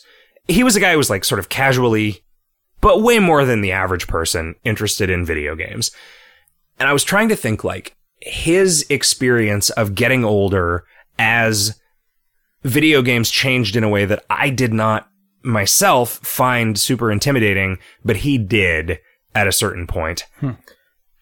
And so when my dad was my age, was like right around when the NES came out. So like I was there and like a conscious thinking human being for that. And it was no problem at all for him. Like moving from basically there are no video games to there is Space Invaders at the bar, right? There are pinball machines, whatever. There's Space Invaders at the bar, left, right, single button, right? There is Pac-Man, up, down, left, right, and that's it, right?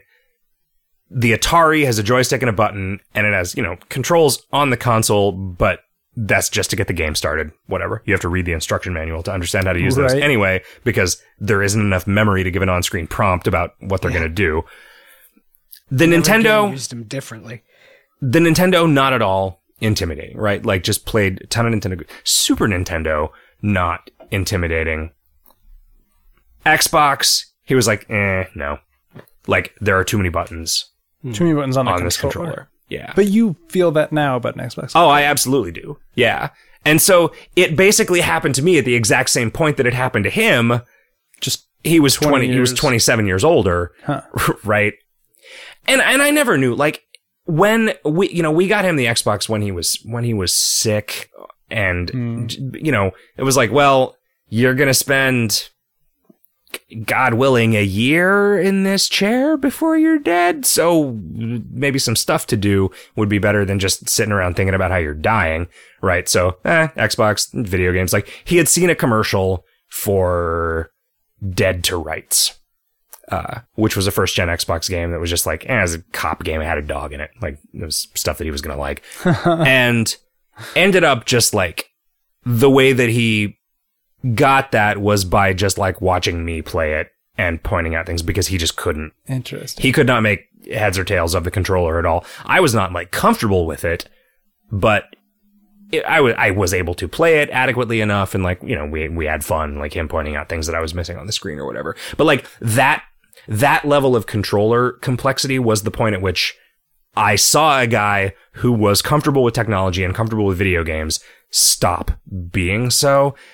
And because I've just never internalized it. Every time a prompt comes up to hit a specific button, I'm not really at the point where I have to look at the controller to find that button. Oh, I always do. But I'm not too far away. Like, I understand if I have a controller in my hands and it says hit RB or RT. Sure. Those I'm like, okay, I know I can't do it fast. But like the colored button, like when it says hit the blue button, I always hit the wrong one, and then I have to look down. Oh, right, it's that one or whatever. I'm okay.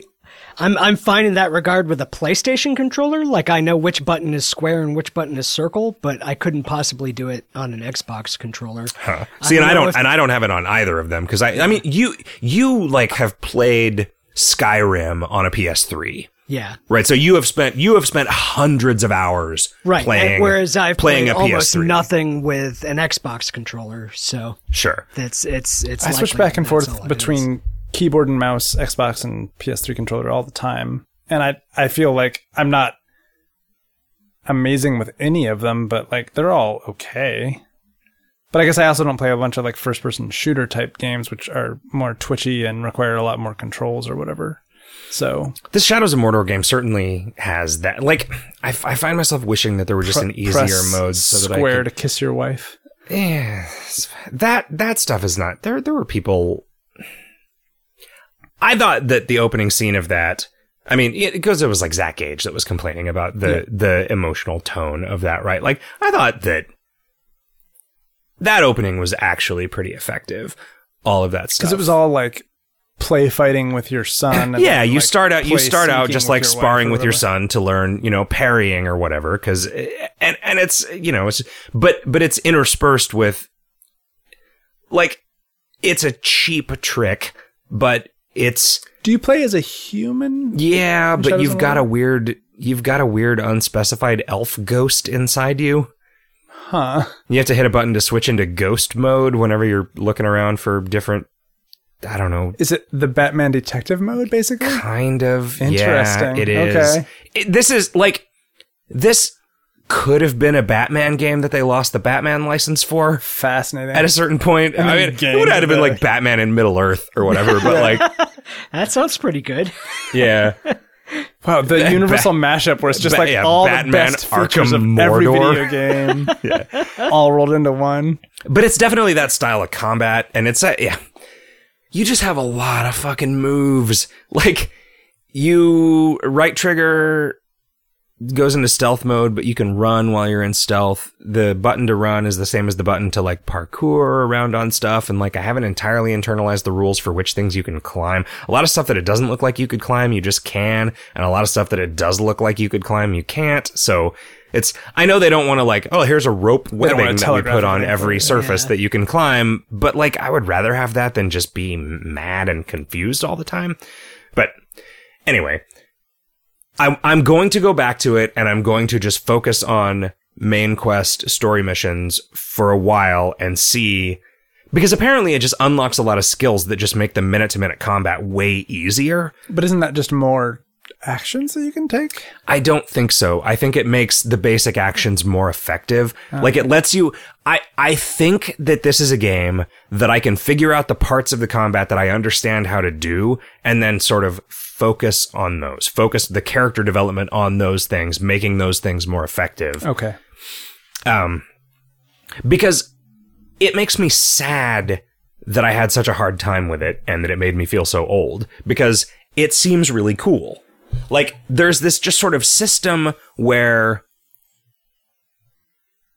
there are, like, ranked officer orcs in Sauron's army that are identified, and they're like these randomly named guys, and they get a set of traits that are... Are these the captains? Yeah. Like, if they kill you... If they kill you, they level up. There will if time passes, certain things trigger time to pass, you can just sit there and let time pass.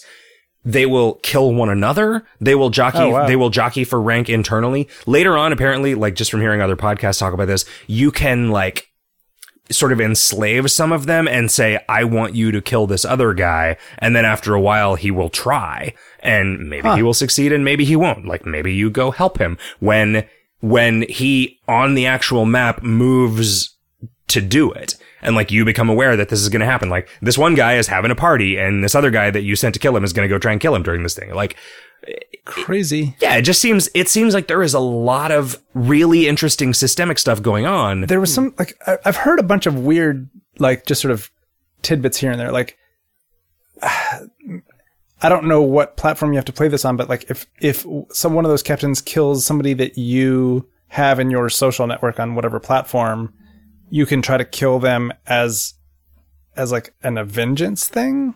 Oh, huh.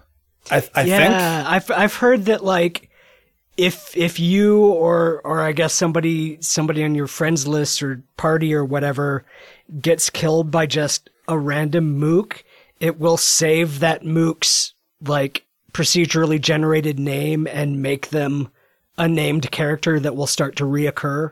So that you can revenge on them. I mean, that's later. definitely a thing that happens internally with you. Like, if you get killed by a random rank and file guy, he will level up and then start jockeying for position within the army. You have this, like, crazy. In addition to the map, you just have this view of, like, this is the power structure of Sauron's army. And, like, you will just see guys, like, knock other guys out of position and move forward into the grid space that represents a higher ranked guy. Weird. And it's cool. Like, you'll see them level up and like get different outfits and gain different, and you can sort of intimidate mook orcs into telling you things about them. Jeez. And then you like gain intel that will say reveal a guy's weakness or reveal an immunity to certain ones of your powers or whatever. Like, it is fucking fascinating. That's crazy. Yeah, I suspect that it is not as complicated under the hood as the results of it would lead you to believe. I'd love to fucking talk to the people who design the systems for this, but like it just seems really cool. Yeah. And I really would like to be able to play this game so that I can see how some of that stuff plays out. And I am really glad that I read that. I'm glad that review came out today, because it was sort of exactly what I needed to hear. I had played it for an hour and thought, fuck this. This is too hard, because all I was doing was trying to gather all the side stuff. I was trying to get every side objective that was on the map before I went on to the next story mission, because that's just kind of how I'm like, I'm assuming it's going to be hard and I should go do these optional things to level up. But going and doing the optional things is so much harder, apparently. Do the optional things not disappear if you go on the main quest line? I don't think that they do. Okay. No, I think that they are actually just like objects out in the world that you can recover for some more like leveling up currency or whatever. Huh. Yeah. Anyway. Yeah, I'm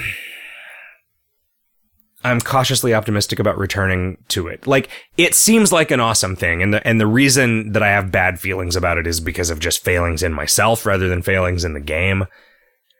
I just don't know that I'm ever really going to get over that hump on just third-person action adventure stuff. Like, I'm probably content to just I don't ever get to play The Last of Us, and that's probably fine. And I don't ever get to play an Uncharted game, and that's probably fine. Here's a question that I have for you and Riff.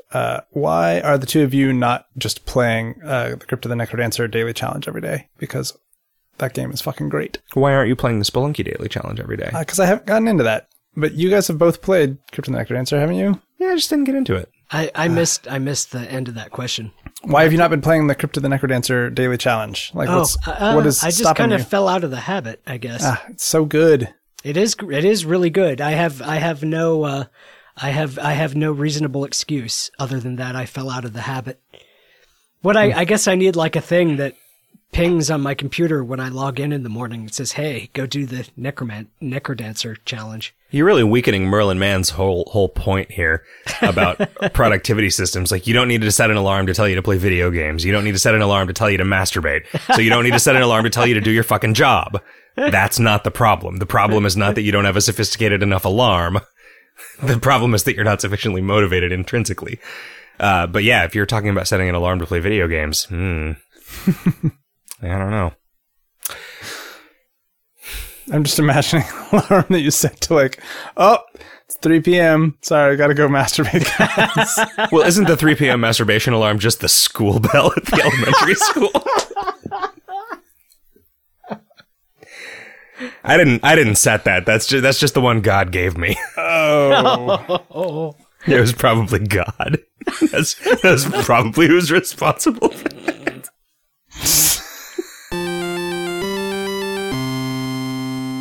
Anything in the news catch you gentlemen's eye? Destiny's been shutting down the loot caves. Yeah, I was gonna. Did you actually look into this?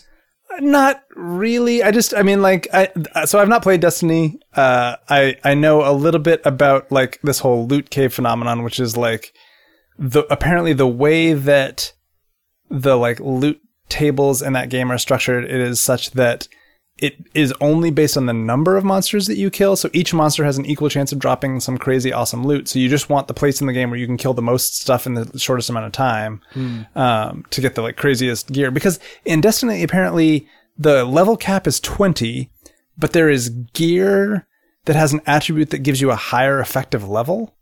So like a month after the game came out, or like 2 or 3 weeks after the game came out, somebody hit level 30, even though the level cap is actually 20 in the game, because they finally got enough gear with the like light attribute. And I was like, oh God, this is creepy. I just found this article that I had opened on my phone by hitting this little cloud button on the iPad, even though my phone is in the other room. Yeah. So, I found this thing with a checklist of why the loot cave thing actually works. Okay. Like, this is just a breakdown of the mechanics of and which I thought was really interesting. And I had a note to talk about this.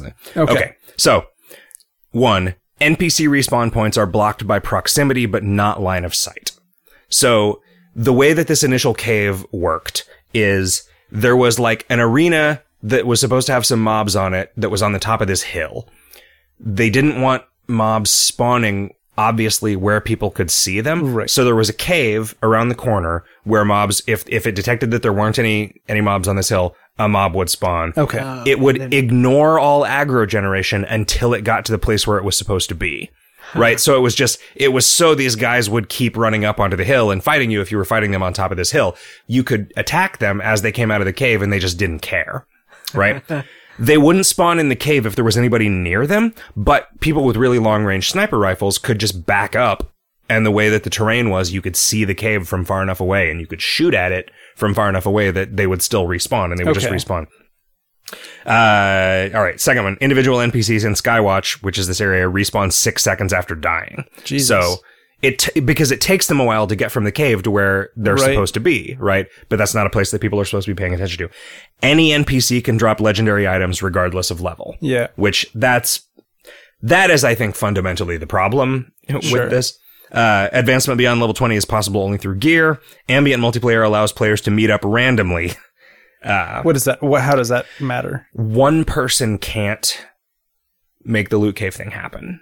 Why? Because one person cannot damage them fast enough to kill them instantly before they get out of range. So that's why it's 4 to 5 people. So you have to have a bunch of people standing in the same spot, cooperating to do this in a game that doesn't really give you the tools to find people to do it. Right. So this is a thing that even if they had anticipated this, they probably would have said, people aren't going to bother actually doing this. Right. It is a fascinating case study in like player behavior and then sort of post hoc player opinions about things, because when they fix this, which it's a fix and not a nerf, right? People say, but we were having fun doing this. Doing nothing but just shooting into a cave from and the thing a mile away. They were having fun. Well, they were having fun opening their little Skinner boxes or whatever, right? Like, or pulling their slot machine handles. But they're not lying and they're not wrong and they're not stupid when they say we were enjoying doing this, right? Okay, but yeah, sure. Listen, I understand this because I'm on the same side as you, which is the side of people who design a game where shit like this happens and then we have to fix it and then people get mad at us for fixing it. Like, if Bungie had released a game about just standing there shooting at a cave and every few seconds you get some loot, there are a lot of people who would have had that running in a fucking browser tab for days enjoying that loop of that thing. But then people would have said, what is this cookie clicker bullshit? Right. When it was a thing that the players discovered and felt clever about and got that same endorphin rush from the goodies that they were getting out of it, then it suddenly becomes a thing that they're going to be sad when you take it away. It sucks.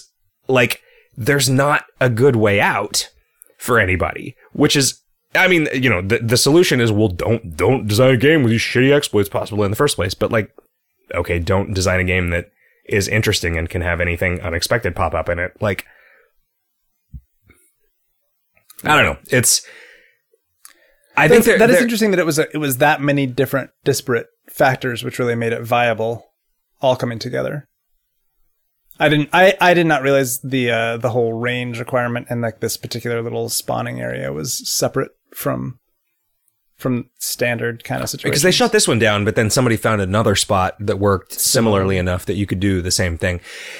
It is problematic to have every monster in the game drop gear that is potentially endgame viable. Yep. Though you know they came at that from it would be really fun if every once in a while you got a really useful thing no matter what monster you killed. Mm-hmm.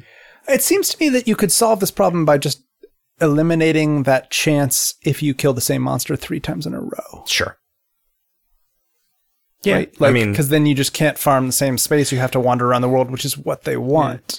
Yeah. Well, I mean, World of Warcraft's solution was, I mean, any random mob in the world can drop a legendary gear. Purple. Yeah. But those are level. But those are level dependent. So they're really awesome stuff for the level at which you get it. but they're not end game gear. And I mean, that works. I still remember. That was great. I still remember getting a cool pair of gloves over by the Greymane wall. And it wasn't even like cool for my character, but like, it was like a purple or whatever. It was an individual fucking item drop in a game that I played and probably got 100,000 item drops over the course of playing it. And I remember it. And that's the experience that they're trying to create here. Right. By letting enemies out in the world have a small chance of giving you something really awesome. But yeah, you're right. I mean, it is in WoW, they are leveled, right? I feel really bad for anybody trying to make a game that is good in any of the ways that WoW is good now, because people will not tolerate a game that takes you more than a few days to get to the level cap. God fucking damn it. Because fuck that. Fuck that. Like, yeah. I want a game that takes 6 months to get to the level cap. It is fun the whole time. That for a game like WoW, where what did it turn out? Like 3% of players of WoW ever raid, and yet the developers of it seem to be focusing so hardcore on the raiding game, to the exception of the part that the majority of the people are actually playing. Well, I feel like they had enough content in first couple of year WoW where you could level several characters to 60. I was a slow player and I didn't care that they were focusing on raid content, because there was a shitload of stuff that I hadn't seen in the non-raid content, right? Yeah, like playing, because you play, even you could play 2 or 3 horde characters to level 40 or 50 and not see a ton of repeat content. Except everybody had to go through the barons, right? Well, sure. That. But there were everybody hated the barons, and that's why you'd go. That's why the chat in there was just terrible racism and. But Chuck then you Norris play jokes. Alliance, and you have like a bunch of other quests. Yeah. Like there is just tons and tons of leveling content in there, and that, like, we've said this like a dozen times already. Like, the leveling content in that game for all 3 of us, I think, was so much fun, and like what we considered the game, that like the idea of people wanting to skip all that to get to the end game stuff, which was also cool, but just like a separate game entirely. Yeah, the notion, I don't really.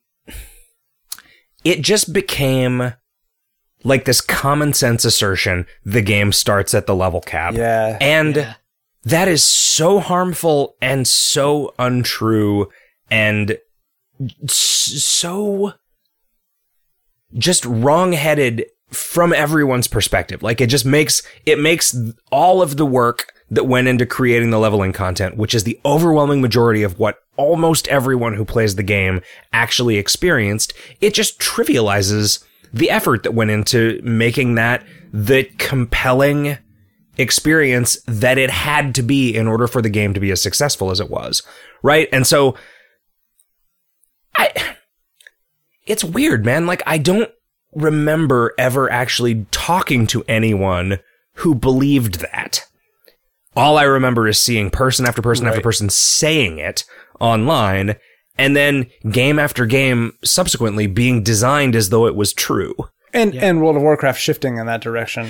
Yeah. I mean, World of Warcraft had to speed things up, right? Like, it took months to hit the level cap, and for them to increase the level cap, if they hadn't changed anything else, each expansion would have taken several more months to get a character to the level cap, which is fine until you want to do it again on an alt, right? The solution that I thought they would have come up with was buy this item for $10 and you can get 80% to the way to the level cap or whatever, right? Well, which they did. I mean, they did that. Right. Ultimately, it's still fun to level in World of Warcraft. It happens really fast, but it's fun, and you can still level 4 characters and never see the same thing twice. Right? Because there is a less overlap than there used to be, except for once you get into the expansion territory, actually. Because God knows forum assholes are never going to let them get away with something as good as Cataclysm again, because everyone just fucking hates it, even though it's clearly the best thing that ever happened to WoW. Huh. Do people hate it? I hadn't heard that. It is overwhelmingly at the bottom of everybody's list when they do polls about, like, which expansions did you like the best? Huh. which is fucking crazy. Yeah, that's absurd. Like my preference of those expansions is just the opposite of everyone else's, and I don't know, man.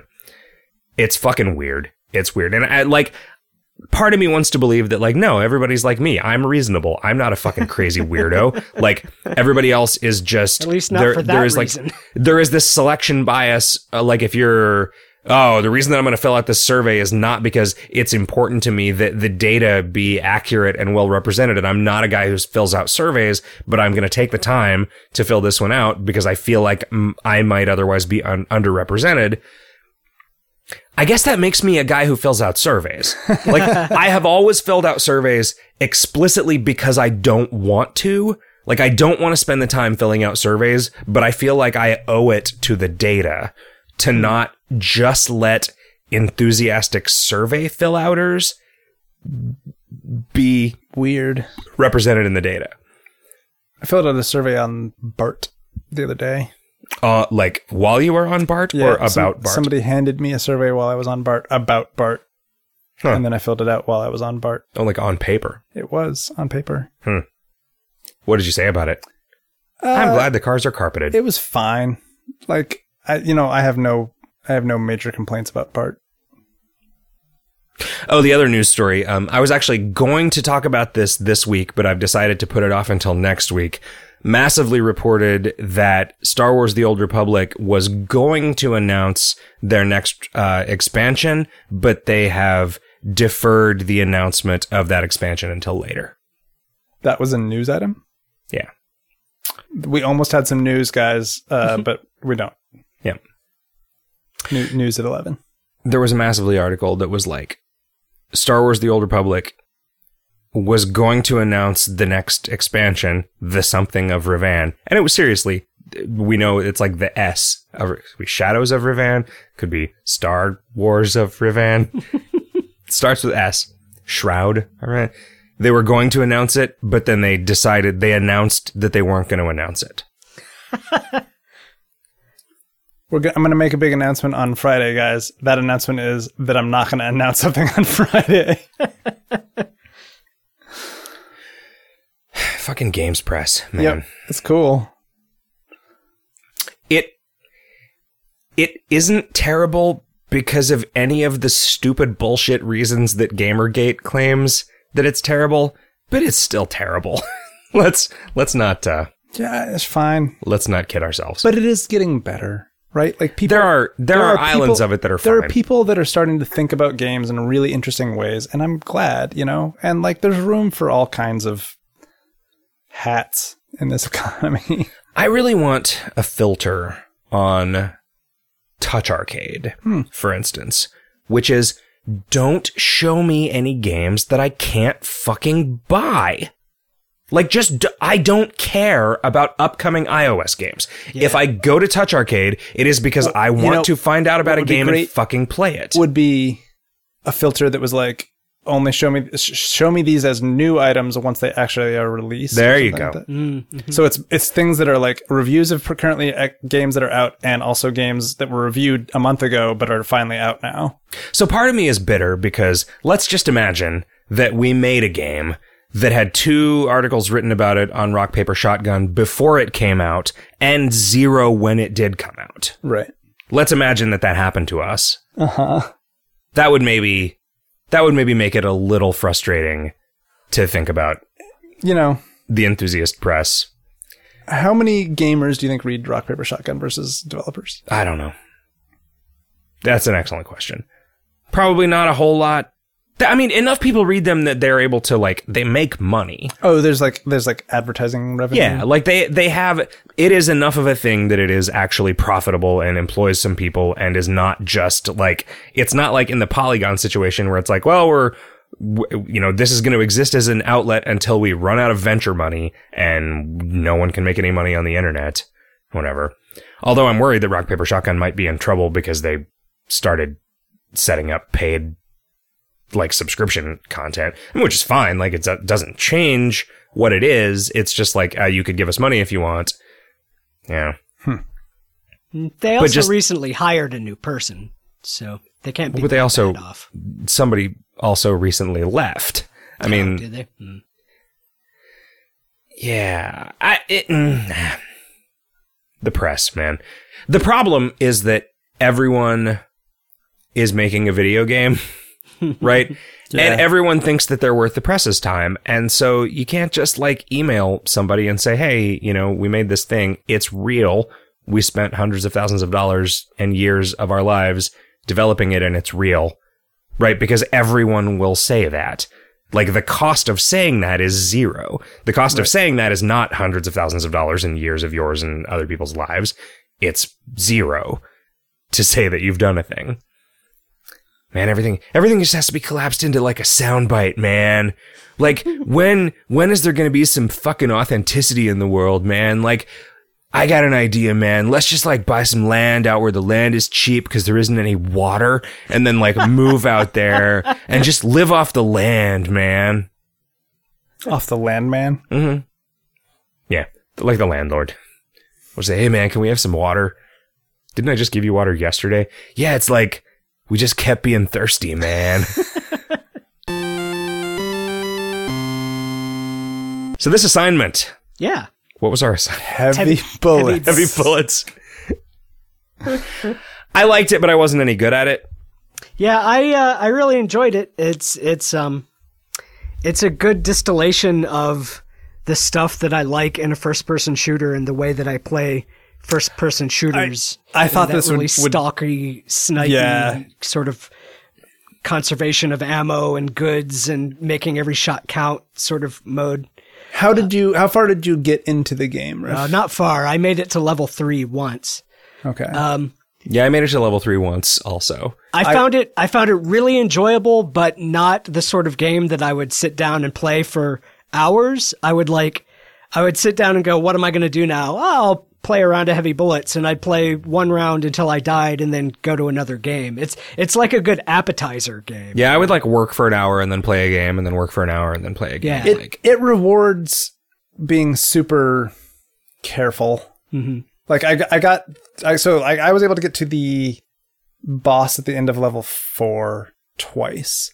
And just got my shit wrecked by that boss each time.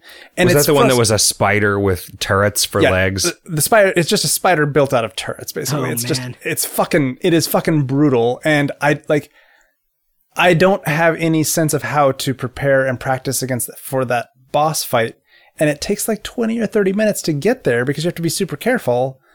So it is a huge disincentive for me to like really invest in that game because the boss fight is just so fucking hard. I mean, I wonder if somebody who is especially good at shooters doesn't have to spend 20 minutes being super careful and getting through, but if you can just run and gun, and that's what... So, like, The Binding of Isaac is a game that a lot of people find off-puttingly difficult, but if you are good at Robotron, or if you get good at Robotron by playing The Binding of Isaac, it becomes less of like a Twitch challenge and more of a resource management game, where you're figuring out what things can be traded for what other things, which things are going to be the most advantageous, and it like largely becomes a thing that you can be pretty good at. Weird, vagaries of circumstance notwithstanding. Like, sometimes you just get a bad run, sometimes you fuck up. Right. Spelunky, it is a brutally difficult platformer until you get good at it, and then it is kind of a resource management and optimization puzzle. Right. Figuring out how to get the most out of each level, figuring out how to not miss anything, doing it fast enough that the timer doesn't screw you up, or starting to exploit the timer to get a higher score. Sure. I don't know that this ever crosses over, though, right? Because you can't just, like, speed run through the level because you're going to get shot in the back by turrets, right? Like, but you can never fuck up and get bitten by a snake, right? Like, how do you do that if you're running around not paying attention to the... You learn where the snakes are. I mean, they're consistent, right? Right, yeah, they're always in a bush. Like, you just shoot every bush and run past it and reload on the fly just in case. I don't... Wow. Look, if I knew how you could be good at fast-paced Twitch shooters, then I wouldn't be terrible at them, right? But I am imagining that there is a person for whom this would... Because it appears to be a well-designed version of this kind of thing. Okay. It appears to be a thing where they have been... That you're like figuring out the way the door mechanisms work is fascinating. the fact that the levels are more or less just corridors that are divided into a series of rooms. Right. I wonder if it was like that to begin with, or if they were on squares to be. It also seems like kind of Eldritch influenced. Yeah, it feels right. It's got like, that hatch at the end. It's got it feels the same as Eldritch in a lot of ways. Agreed. I wonder if it used to be a grid of rooms, and then that was too confusing because every wall looks exactly like every other wall. Passageways around what is otherwise a standard security door, which is interesting to me. So once you open doors, and once you've opened like 3 of them, or is it just 2 of them? I think it's a matter of time and or distance, and I'm not sure which. I didn't like pin down exactly how that works. But the open doors behind you start to become like these laser barrier doors that you can go through. It just hurts you. Yeah, it takes so that's the thing that stops you from like, oh, I found a health machine at the beginning of the level. I'm going to run back to it and heal from the end of the level so instead of a time limit, it just becomes it's Binding of Isaac like in that regard, right? Like you can't just leave things there and expect to go back and get them because there is a thing that is driving you forward. In the Binding of Isaac, there's not a thing doing that. Well, it's except level. Exiting the level. Yeah. So I guess it's more akin to the Ghost and Spelunky than it is to the Binding of Isaac. But yeah, I suspect that this is a good game for the kind of person who is good enough at shooters to turn it into the good game that it is. I did not stop encountering new things. Was there like a new kind of enemy on every single level? There was multiple new kinds of enemies on pretty much every level, and sometimes I would encounter them super early. Like I once encountered a flying enemy on level 2, which was weird. Yeah, so I feel like those bee things, I see a lot of those on level 2. I hadn't seen them for multiple playthroughs getting to level 3. I had only ever seen them once on level 2. There were those things that looked like 3 spheres. Yeah, those like bomb. Yeah. How did those differ from the flies? Those are always on the ground. Really? The purple things that are spheres? Oh, I thought of them as like sets of 3 green spheres that were flying through the air. 3 green spheres? I've never even seen that one. Huh. I'm talking about the pink spheres on the ground that explode as a bomb when they either hit you or you shoot them. There's 3 green spheres in the air? Yeah, I thought so. Okay. It's possible that I've just never encountered them. I could have gotten the color and the means of locomotion and the number wrong, I guess. There's the monsters that have the like spiked front that charge at you, and they're only vulnerable in the back. That might only show up on level 4. Yeah, I never saw those. But I wish the environments had been a little more varied. Yeah, they start having more like plant life and rocks and stuff like that. It's like as you get deeper into it, it's like more and more wild, it seems like. Also, why you're sort of both outside and inside? There are rocks. The opening seems to indicate that you're in some sort of hunting. Like, are you in an artificially created hunting grounds? The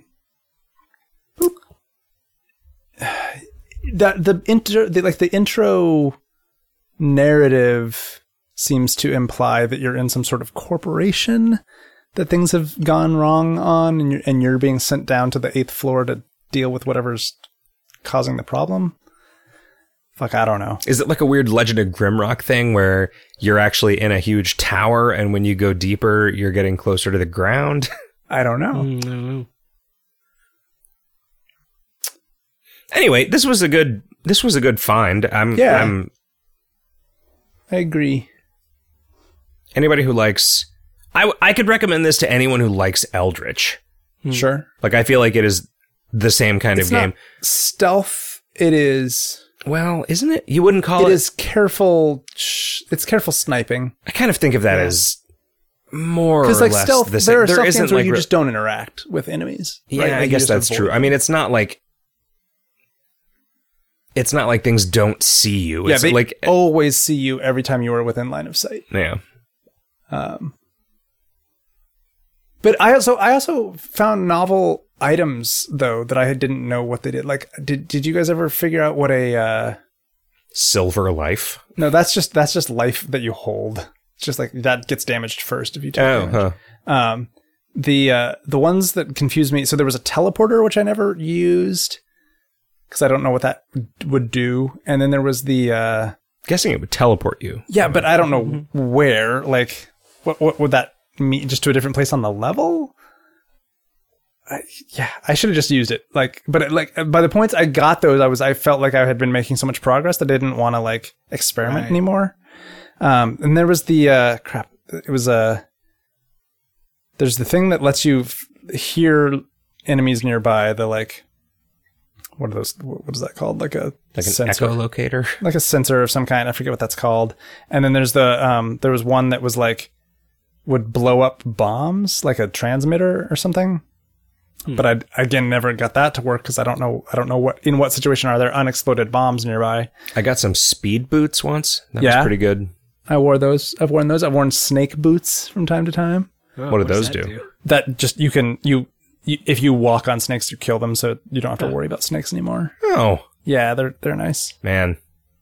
I mostly got killed by turrets. Did you ever pick up a cursed gem? No. So there are weird crystals, one of which is a cursed gem, which just lowers all your stats while you're holding onto it. Okay, good. Can you get rid of it? By trading it with another item. Oh. There are throw gloves, which I just never figured anything out because I didn't understand how they would work with anything. Did they not just like make your grenades throw further? I didn't notice them doing that. I never found a situation in which I thought grenades were really helpful. You would never like toss them at a turret that you were having a hard time with? No. I guess if I had like learned how to wind them up and move and then throw them, but like my problem with turrets was always like trying to get within view of the thing that you had to shoot and shoot it before I got hit twice. And I was just not fast enough. My reflexes and brain plasticity are not what they used to be. On the HUD in the lower right corner, there's like a yellow circle that looks like a coin and it says ×3. What is that? Those are your grenades. Oh, how do you use them? Left shift. Oh. And I think the longer you hold it down, the further you'll throw it. If you just hit it, you just kind of dribble it out in front of you. And all right, I didn't understand that. I think so. Maybe the throw gloves extend the range that you can throw stuff. I don't know that that's how they work, but I assumed that would make sense. They had to have more of a range than you get if you I always just dribble them out in front of me towards a thing that was nearby, but I was having a hard time shooting, and that worked fine. But I think you're probably right. You probably wind up. I mean, it's a compelling story, at least. I don't know if it's based on anything real. It would make sense. I would play other games like this. Yeah, I mean, the thing that interested me in this to begin with was procedurally generated 3D space. That is not a thing that is actually interesting about this game, but this game turned out to be interesting in other ways. So it is effectively 2D. Right? Yeah. There's like no, at least on the first 4 levels, there's nothing that I've encountered where I go above or below something else. And it's weirdly like the division of the space is like it is procedurally generated in. Let me start that sentence over. It is not procedurally generated levels so much as it is levels consisting of procedurally generated arenas that you fight in, right? Because there's not a tremendous... Did you ever at any point find a key card? Oh, yeah, a bunch of times. Huh. Well, I just never found one. So there's sometimes on the pedestals, and sometimes they drop from monsters when you kill them. Huh. Yeah, I just never saw one in all the games that I played. Yeah, me neither. I don't think I ever saw a locked door where I needed a key card, though. It's the purple, purple ones instead of the cyan, or the magenta ones instead of the cyan ones. Yes. They almost always have a pedestal in them with something that's pretty cool on it. But, it's just like a line of rooms, and sometimes there's multiple doors leading between the 2 rooms, but they always go to the same place. No, they're dead ends. Really? Yeah. There's also secret passages and hidden doorways and stuff. Like there is more going on. So the environments are so undifferentiated though that it's it's like procedurally generated in the same way that Garbage River is procedurally generated. Yes. Still just a garbage river. It's like, true. That's cool, but it's amazing. So we made this super minimal game called Garbage River that it only has three chunks of like data with a couple of variables to it, but it feels like it's just a bunch of crazy variable. It was more than stuff that. Going on. I think it was more than 2 or 3. I think it was 3. But it's just like effectively a Tiger handheld game. That is just you running a boat down a procedurally generated river. But I think it's literally three chunks with a couple of like questionable whether they're on or off bits, and that's it. I think it was good. That was the one that Kevin made. The 3 of us made a game, and mine was boring, and Riff's was terrible, and Kevin's was really good. Riff's did involve eating burgers, though, so that's it. Thematically, it's the winner. Disembodied head and conveyor belts. Yeah. What else do you want in a game? That's true. Garbage River. Yeah. It's good. Anyway. Kevin, if somebody wanted to send us a listener's mail. Yes. Wait a minute. Fuck. Do you want to answer some listeners' mail? No, I want to say what the next assignment is. Oh! It's gonna be a quadrumvirate of spooky video games for this October. Let's hope. We've only chosen 2. The first one is Never-Ending Nightmares by Matt Gilgenbach, which is a game that he made. He did a Kickstarter for it after his spectacular failure to make any money off of Retrograde. Yeah. Retrograde. We saw a talk that this guy did at GDC about all of the time and effort that he spent making these things that no one cared about. Yep. And we were like, wow, you're speaking to us. Yep. He pointed at the things and he showed us what they were. And we were like, okay, yeah, I can see how that would be really, really complicated to actually implement and that no one would ever notice or care that you had done it. But then he did a Kickstarter for this game, Never-Ending Nightmares, which was a more personal game about the horrors of being him working on a video game. And I guess it came out and it's good. Yep. I'm excited. Cool. I backed it. It barely funded. But he got some matching funds from the Ouya fund. Oh, right. Did it actually then come out on Ouya? It's out now on Ouya. Huh. Yep. It released simultaneously on PC and Ouya. Oh, right. I knew that because all of my friends who are constantly playing the Ouya were talking about this game.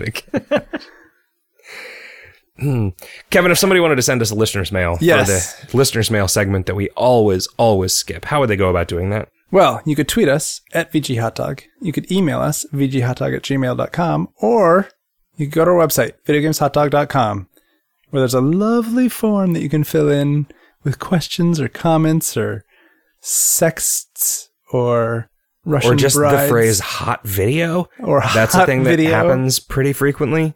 Yep.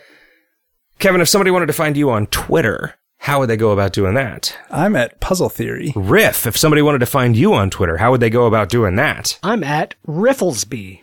Kevin, if somebody wanted to find me on Twitter, how would they go about doing that? You're at Zap Jackson. If somebody wanted to give us a review or a rating, how would they go about doing that? I'd recommend checking out our iTunes page. At itunes.com/videogamespodcast. That's just not /charts/275. Wow, is that a real thing? We're pretty consistently in the 270s. Oh, so we've broken the top 300. Oh, yeah, we have broken the top 300. We are firmly ensconced in the top 300. How does that work? I have no fucking idea. If you go to the webpage for us, the most prominently featured review is from 2012. Okay. I don't know. Maybe a lot of people do the reviews have reviews? Helpful. Maybe that review was given a bunch of meta reviews, but that review was given a bunch of 5 stars. Guys, I've had such a good time recording this episode of Video Games Hot Dog with you, and I hope we do it again real soon. I like how we tell the listeners that it was a good episode, so that they think, Riff is right. It was a good episode. I didn't say it was a good episode. I just said I had a good time doing it. Oh, well, we. By we, you mean Riff, I guess? Yes. Well, because we are a collective. Anyway, listeners, I hope you'll join us for the next fantastic episode of Video Games Hot Dog. And until you do... Oh, God. Keep your head in the toilet. Stop. And keep reaching for the fridge. Stop it. Have a great week, everybody. Bye.